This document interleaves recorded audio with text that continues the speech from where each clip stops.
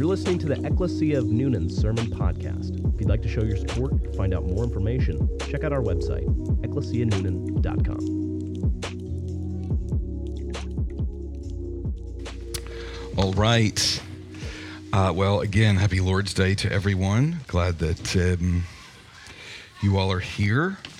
This past weekend was, past week was Happy Reformation Day, right? Or also known as Halloween. So it was fun to see kids dressed up and running around and having a good time. So it was good.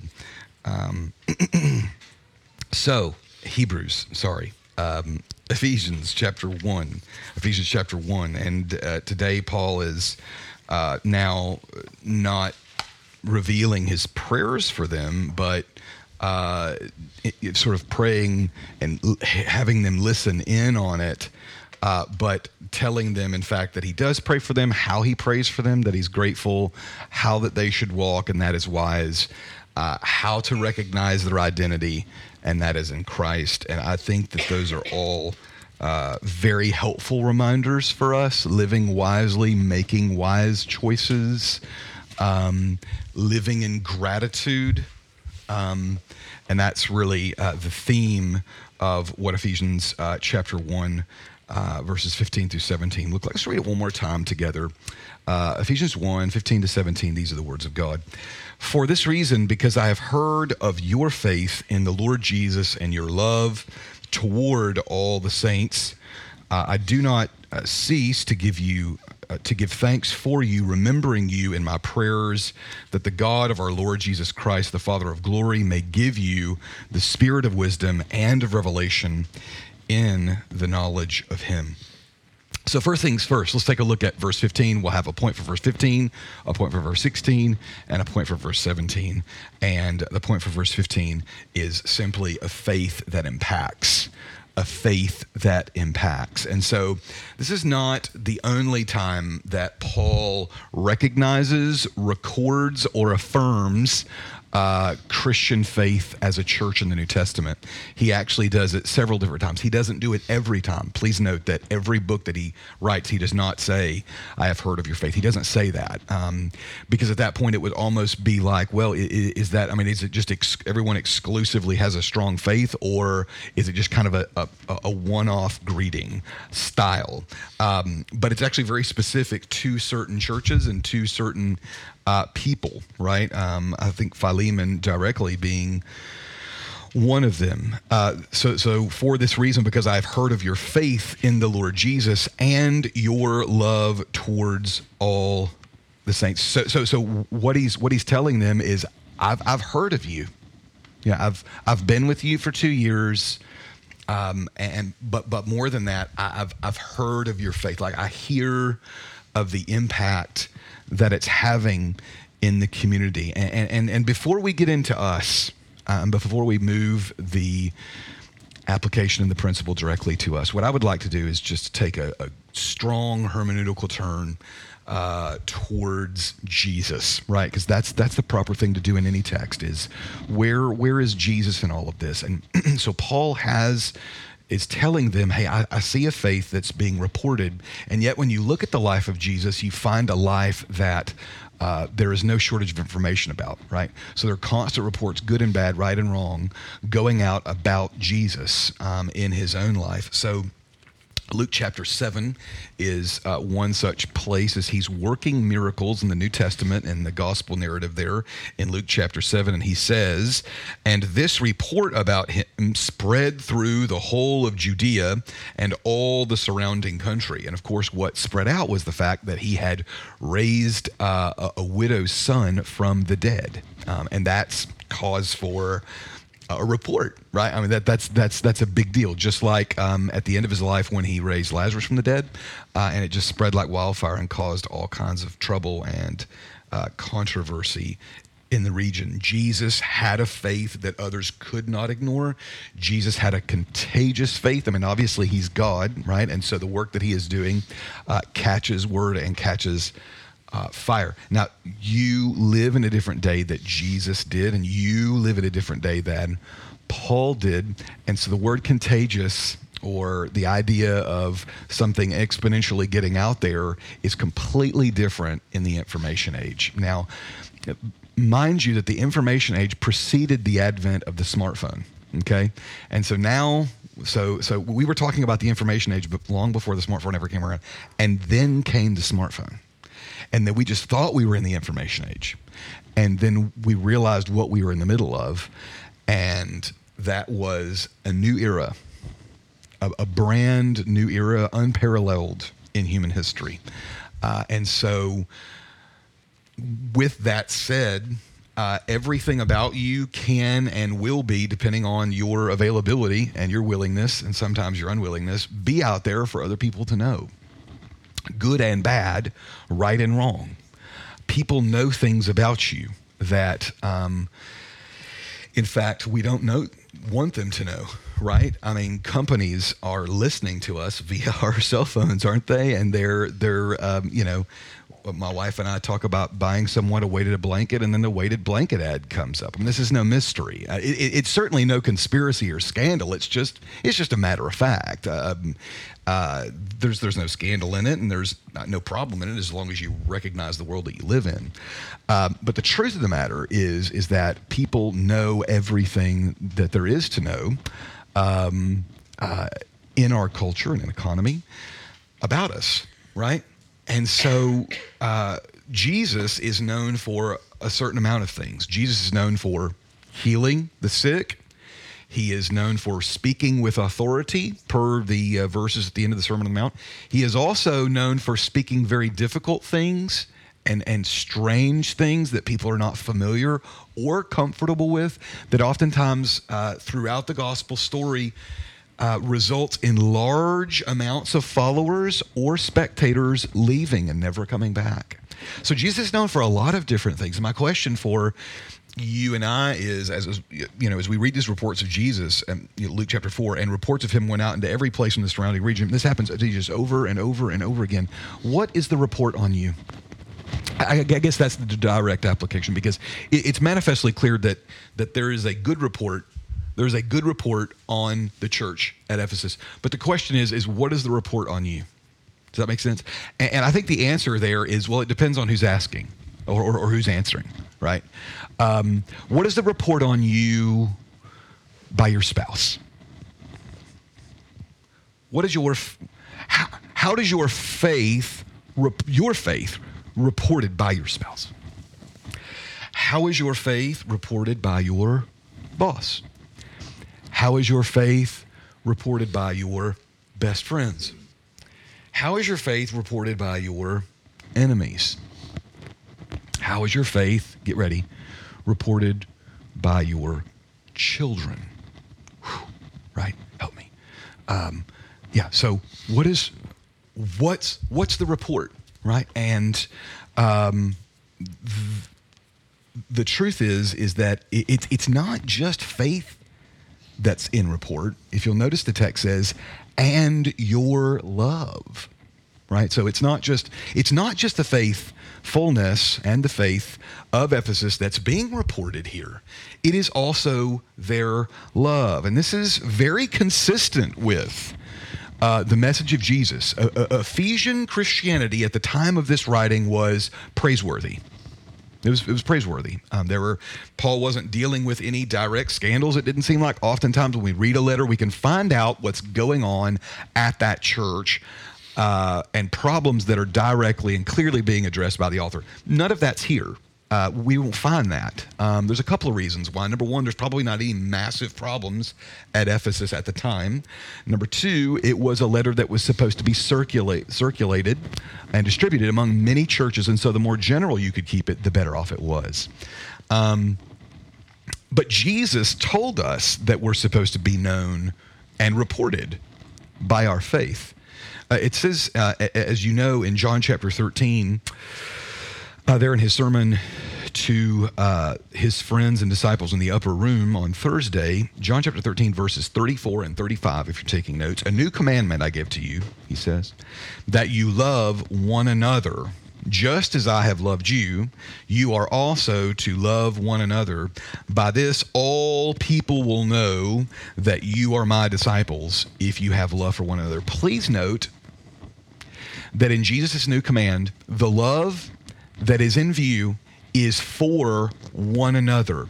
And the one another is very specifically targeted to the church. It is not talking about love outside the church. Are Christians called to love people outside of the church? Well, of course. Don't be absurd. Of course we are. But here in John 13, Jesus' specified new commandment is specifically to the one another of believers, which is odd because that same kind of love that we're supposed to be reported on or known for is exactly the kind of love that's here in Ephesians. See, it says here in Ephesians, and the love toward all the saints. It has a specific target. It's not love for everybody or love for the marketplace or love for your enemies. That's not what's in view here in Ephesus. It's not what's in view in the new commandment. What's in view is love for believers specifically, right? That kind of love should be so noteworthy. It should be so impactful. It should be so momentous that people would take note of and go, wow, how they love each other and care for one another. And so, that's the question is your faith and is your love impactful? Now, here's a sobering turn to this point and to this story. Turn with me to Revelation chapter 2, verse 4. Revelation chapter 2 and verse 4.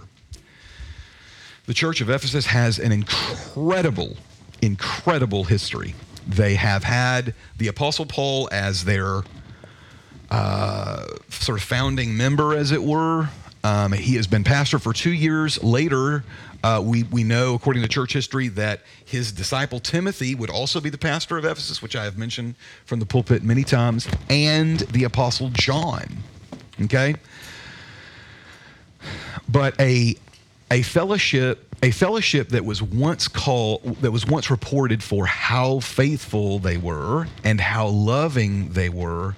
Listen to what's said here about the church much later in the church's life. Revelation 2, the Apostle John, who also pastored the church, is now writing, most likely to his former church, in verses 4 through 5. And he's writing as from God what the Spirit says to the churches. But I have this against you, that you have abandoned the love you had at first. So there's a different report that's gone out, right? They've lost their love. Verse 5, remember, therefore, from where you have fallen, repent and do the works you did at first. The rest of the part of verse 5 talks about them getting their charter taken away from them.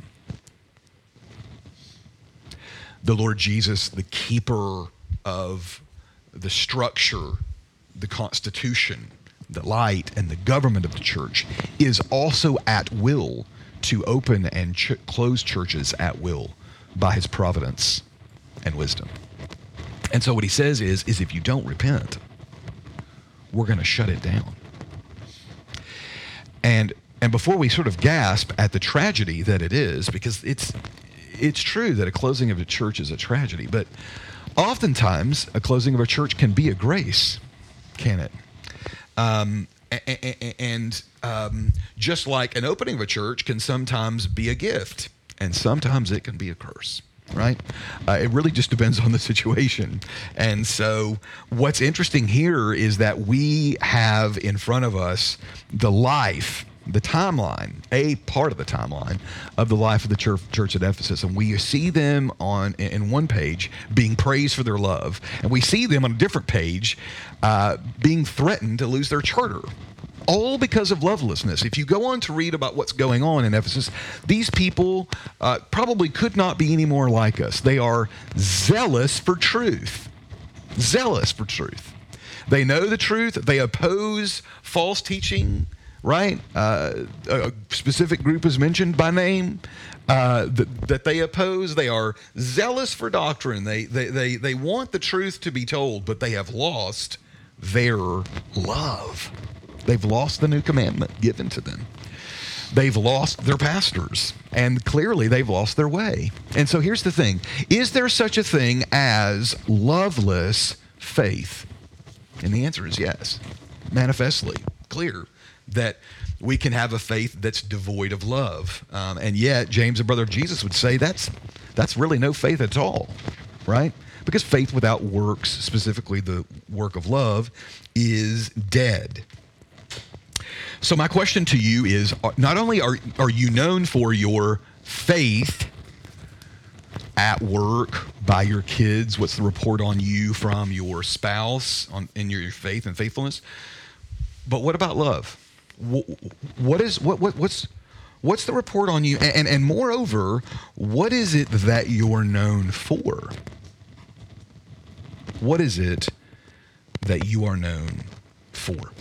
So when I asked, are you known for love? Please note that I did not say, are you known for compromising inclusivity and the tolerance of all things, which is what some people think love is. Some people think me loving you means I'm going to sacrifice my very own conscience to love you. That I have to be so inclusive that I'm just going to abandon my belief and abandon my conscience. Let me tell you something. There's probably nothing more dangerous than a man who's abandoned his own conscience. Probably nothing more dangerous than a man who's abandoned his own conscience. G.K. Chesterton said, tolerance is the value of a man without convictions. So here's the thing. I am to love you. I am to love you. Specifically in this context, I'm to love believers according to the new commandment in John and here in Ephesians. But that doesn't mean letting go of the truth, right? Loving is important.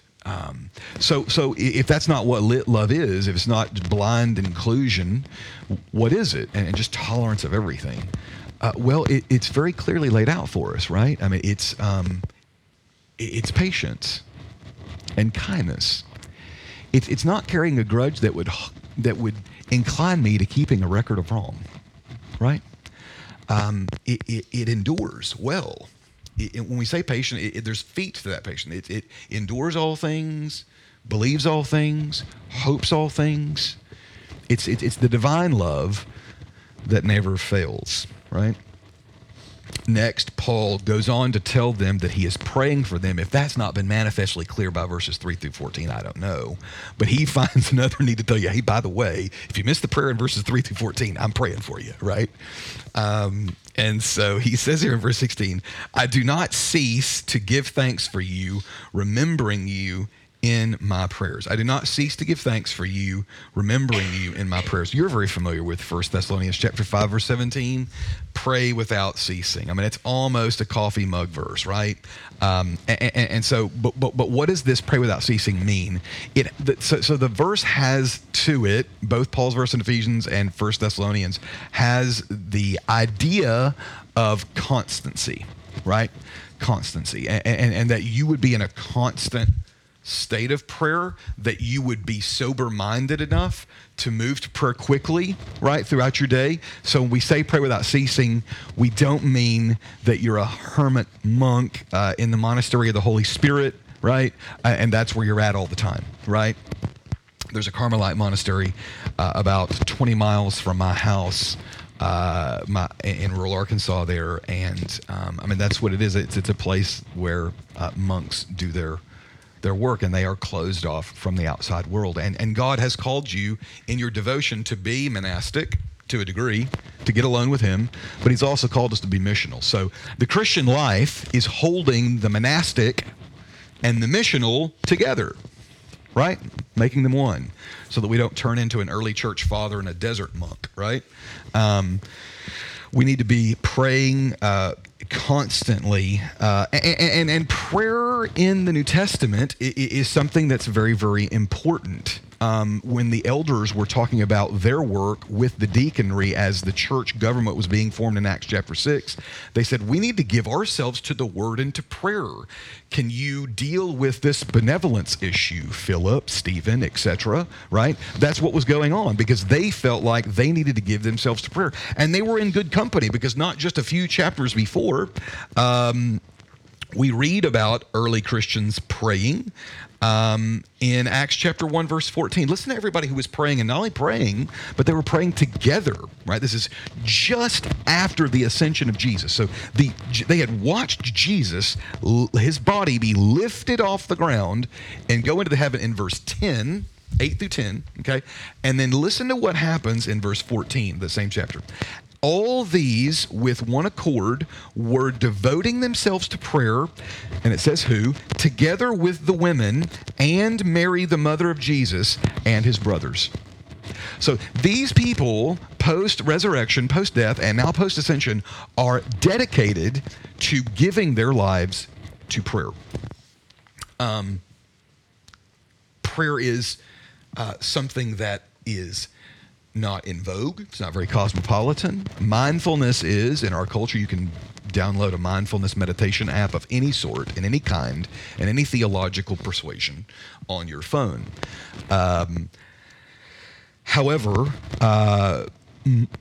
biblical meditation and mindfulness that leads you to prayer is something that certainly you and I are called to. So the whole pray without ceasing thing needs to be something that you do constantly. Since we're speaking of constantly, and I think probably prayer is not as much the point of the application of this verse as the mode of constancy is probably the major application here, okay? So let's just talk about constant. When you think of your life, what are you constantly doing? Because the command is constantly pray, okay? So sort of converse to that, what is it that you're constantly known for? What is it that you're constantly doing? I am constantly worrying. I am constantly angry.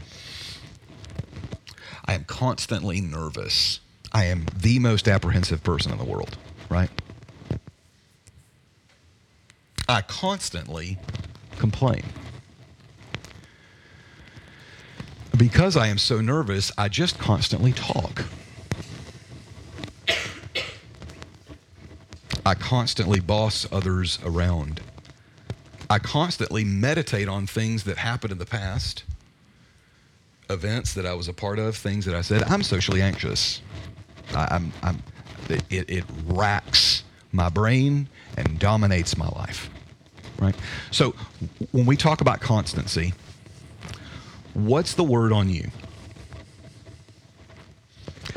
And probably as parents, we can do a good job of knowing our children enough to help them with those questions, even at this young age. Is 7, 8, and 9 too young to apply sort of this application of regular prayer and things dominating us in our mind and heart? Of course not. Of course not. I mean, we leave them in here for catechism to the age of this because we believe in their role here, and certainly in their viability spiritually. So what is it that you do with constancy? And if you don't know, if you're having a hard time with self-diagnosis, then put yourself in someone else's shoes and then self-diagnose from that angle. What is it that people may know you for? Finally here, verse 17, as Paul says, look, I'm praying for you all the time. As if that has not been manifestly clear already, he just says, hey, I'm praying for you. I want you to know that I remember you constantly in my prayers. And then he says, starts talking about wisdom, identity, and Christian maturity here in verse 17. Verse 17, that the God of our Lord Jesus Christ, the Father of glories, a wonderful name for God, the Father of glory, that may give you the spirit of wisdom and of revelation in the knowledge of him. One more time. That the God of our Lord Jesus Christ, the Father of glory, may give you the spirit of wisdom and of revelation in the knowledge of him. So I mean, I think the first thing that I see that leaps up off the page is wisdom, right? Generally, I stick my foot in my mouth with the relationships of my life, both at home and at work, with my children and my marriage, or on the telephone, or whoever it may be, or in the email. In email, I often stick my foot in my mouth. There's something to be said of writing an email quickly, or too early, or too late, right? I mean, there's probably not good wisdom in that, but we oftentimes do these things. So, and it all does relate back to just making good and wise decisions, right? You ever say something to your spouse and say, "Why did I say that?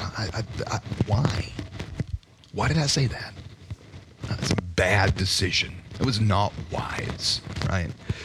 And what Paul's praying for here, he's praised their faith, he's praised their love, but he's praying for wisdom for them. He's praying for Christian maturity. He's praying for them to have what they already have and to know what they already have in Christ.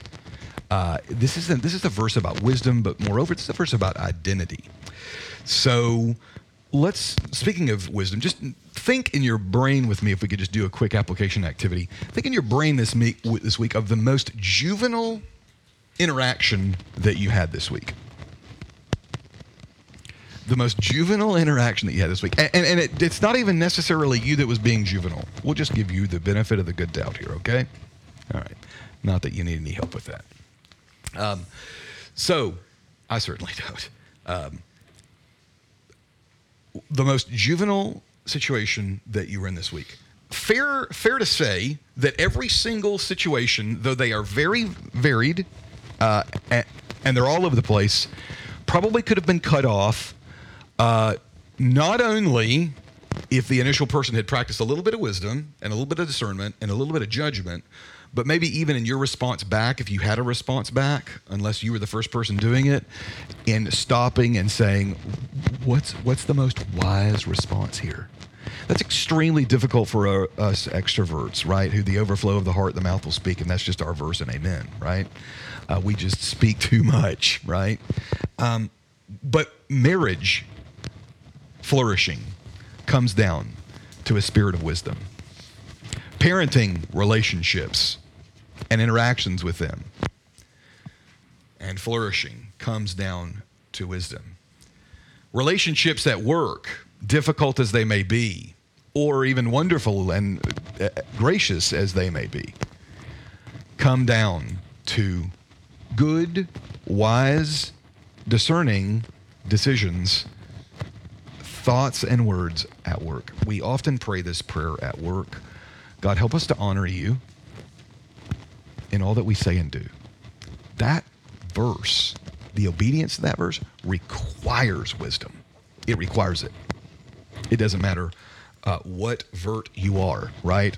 Ambivert, introvert, extrovert. It doesn't matter. It all requires wisdom.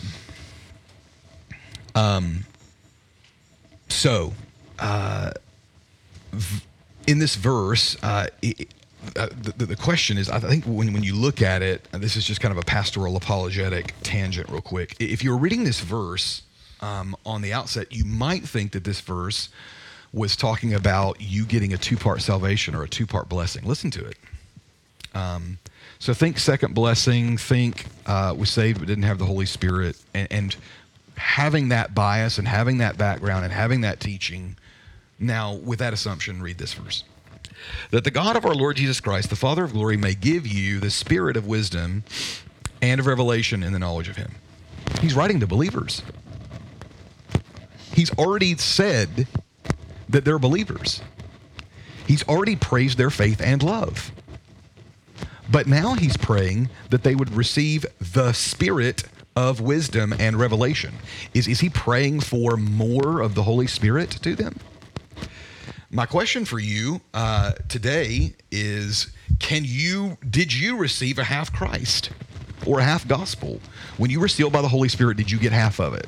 Did it come in installments? Is that anywhere in the biblical record, besides maybe Acts chapter 19, verse 10, where believers had believed in Christ, were not there at Pentecost and yet received the Spirit from the laying on of hands, right?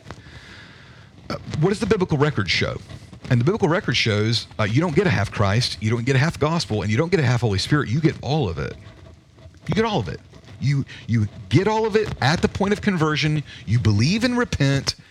God gives you a new heart, and bam, right? You now have everything that you need. 2 Peter chapter 1, verse 4. You are now a partaker in the divine nature. God imparted wisdom. When you became a Christian, God gave you everything that you needed for life and godliness. Everything. 2 Peter chapter 1, verse 3, which is the previous verse. So in one verse, it says you have everything that you need for life and godliness, including this wisdom mentioned, including this knowledge mentioned, including this revelation mentioned. And in the following verse, it says, just to take it one step further, you're a partaker in the divine nature. You got everything that you need. So no, you don't get the Holy Spirit in installment payments. That's not the way it works, right? Installments. You don't get it like that. You get all of it, all at the same time. You've received Christ altogether. So the question is, well, what does that mean? Why is it saying the Spirit of wisdom? I think you could go a couple of different ways in the application here. I think one way you could say is the Spirit with this particular article referring to the Spirit of God, or is it talking about a spirit? So if you go over to the book of Daniel, it says that he was given an extraordinary spirit, and that's a small s. Many people say it should be a capital S, because it's referring to the Spirit of God that endowed him with special gifts, which the Spirit did. And you do your Old Testament Spirit studies, he often did that in the Old Testament. So is it capital S, Holy Spirit, or is it a small s, a gift of the nature of something, and they call it Spirit? Whatever it is, even if it's the Holy Spirit, perhaps it's just the realization of what you already have, which is why here we're talking about identity, right? So I'm under the impression and the assumption that you already have everything that you need. You're sealed with a person, as we talked about last week, right? You've been given everything that you need for life and godliness. Your life is already hidden with Christ in God in the heavenly places. You have absolutely been given everything. But here's the thing. We just, as you know, we forget who we are. A lot of times. Most of the time. We forget who we are, right? There's a reason that this song, when we sing it, He Will Hold Me Fast, is such a sweet song. Because we know ourselves, we know human nature. We know that our love often grows cold, right? And we know that we have a Savior who gives us everything and who has to hold us fast and who supplies all that He demands, which is certainly true here. James, the brother of Jesus, even though he's completely convinced of God supplying all that He demands, still asked for wisdom, right? James chapter 1, verse 5 is a famous verse.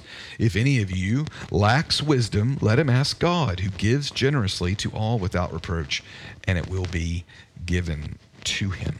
Let me give you a book recommendation. The book recommendation is specifically about identity. It's probably the Christian classic on all things identity. It's by a man by the name of Miles Stanford, and the book is The Green Letters. Miles Stanford, The Green Letters. Now, you're not going to agree with everything that Miles Stanford says, nor will you in hardly any book that you read besides the Bible. But it is a wonderful book, because what Miles Stanford wants to do, and he's went on to be with the Lord, he wants to show you that basically appropriating truth, or reckoning something to be true and remembering it and remembering who your identity is central in the Christian life. And so he goes through the book making that case. And the green letters can actually be broken up into smaller letters to make kind of one big volume. But it's a wonderful book, and I think you would certainly enjoy it. We forget what we are you know this, and we forget what we have. And here's a story to sort of drive that home. William Randolph Hearst was a famous American tycoon, businessman, and journalist. He was most known for his newspaper that he owned. He died in his day worth about $3 billion today. $3 billion, sort of the same economy. It was about $30 billion. So you got to get your head around how much William Randolph Hearst was worth. And of course, throughout his later life, he loved art and collected it by the warehouse full, really. And just loved it, and would have buyers that would go for him in different places, and he would see a piece or hear about a piece, and he would say, I want you to go find that and track that down. And I don't know if you've ever had art history at university or if you just ever studied as a hobby, but it really is wonderful. Christian art history particularly is very intriguing as well. But anyway, when William Randolph Hearst goes, and the story goes like this. He's accumulated all this stuff, and he hears of a particular painting that he wants. And he sends it off to one of his buyers. Well, the buyers are normally able to locate them very quickly. And so they go and go and go, and this goes on for months, where normally they could locate something within a week or two, right? A month passes, and then 2, and then 3, and it goes on and on and on. They just can't find this, and finally they locate it.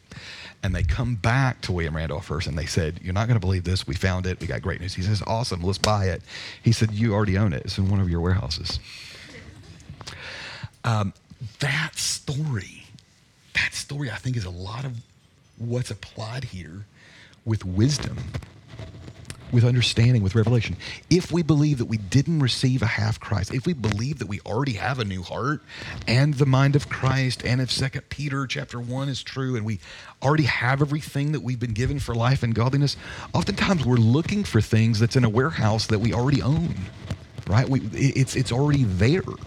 And you say, but I don't feel that way. I don't feel wise. I don't feel equipped. I don't feel like that's true. And the answer pastorally for that is, it doesn't matter what you feel.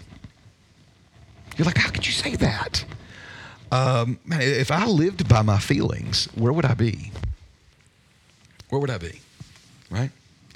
If I was driven only by my emotions and my emotions only, where would I be? Don't hear me demonize emotions. As a matter of fact, you have emotions because you were made in the image of God. You have a spirit because you were made in the image of God. You have a soul because you are eternal because you were made in the image of God. You have an intellect because you were made in the image of God, because He also has an intellect. You have a desire and a will because you were made in the image of God, and God has that too. And you have emotions because a God who is without body has emotions. Emotions are a wonderful thing. Wonderful. It's what makes life beautiful, I think. But it is not to be worshipped. It's not to be worshipped. And it's certainly not to steer or govern our lives. If God looks at you in the face and says, I've given you everything for life and godliness, and this is the message of the biblical record, then we have to believe that. Even if waking up to the human condition is increasingly difficult. Well, that's that. A pastor who loves his people, and when he gets done praying for them in front of them, says, hey, by the way, I'm praying for you. And the things that he's praying for is for them to love one another, for them to continue being praiseworthy in their contagious faith and love, and for them to know who they are and to access what they already have. And so let me encourage you to that end. We're going to take the Lord's table today. Fernanders, I hate to ask y'all to leave Margot. Is it possible for y'all to serve? Is that a possibility? She's in Snoozeville. Excellent. Great. You guys can serve us today. We're going to pray together. The Fernanders are going to serve us the Lord's table. Margot's helped us out, and we're going to we'll be dismissed. Lord, we love you. We thank you so much for your grace and your love for us and to us. And God, I thank you for your word, which directs our lives, which you've commanded us to order our lives by. And so we thank you for constituting this family, this faith family, this new covenant, this church, this holy nation, this priesthood, this kingdom, God. And we pray that you would keep us, God, as you've constituted it, and that you would drive us forward in truth, remind us of the truth. Help us to be meditating and mindful, God, of these things. Help us to make wise choices, God, this week, and to respond wisely. God, help us to have a faith that is contagious and loving because of the Holy Spirit inside of us, God. Thank you for this table, for the privilege to look at the gospel full face and to have it nourish and feed our souls. And we pray all these things in Jesus' good name. Amen. All right, you're free to take. Thanks for listening to the Ecclesia of Newnan Sermon Podcast. If you'd like to show your support, find out more information, or hear more like this, check out our website, ecclesianewnan.com.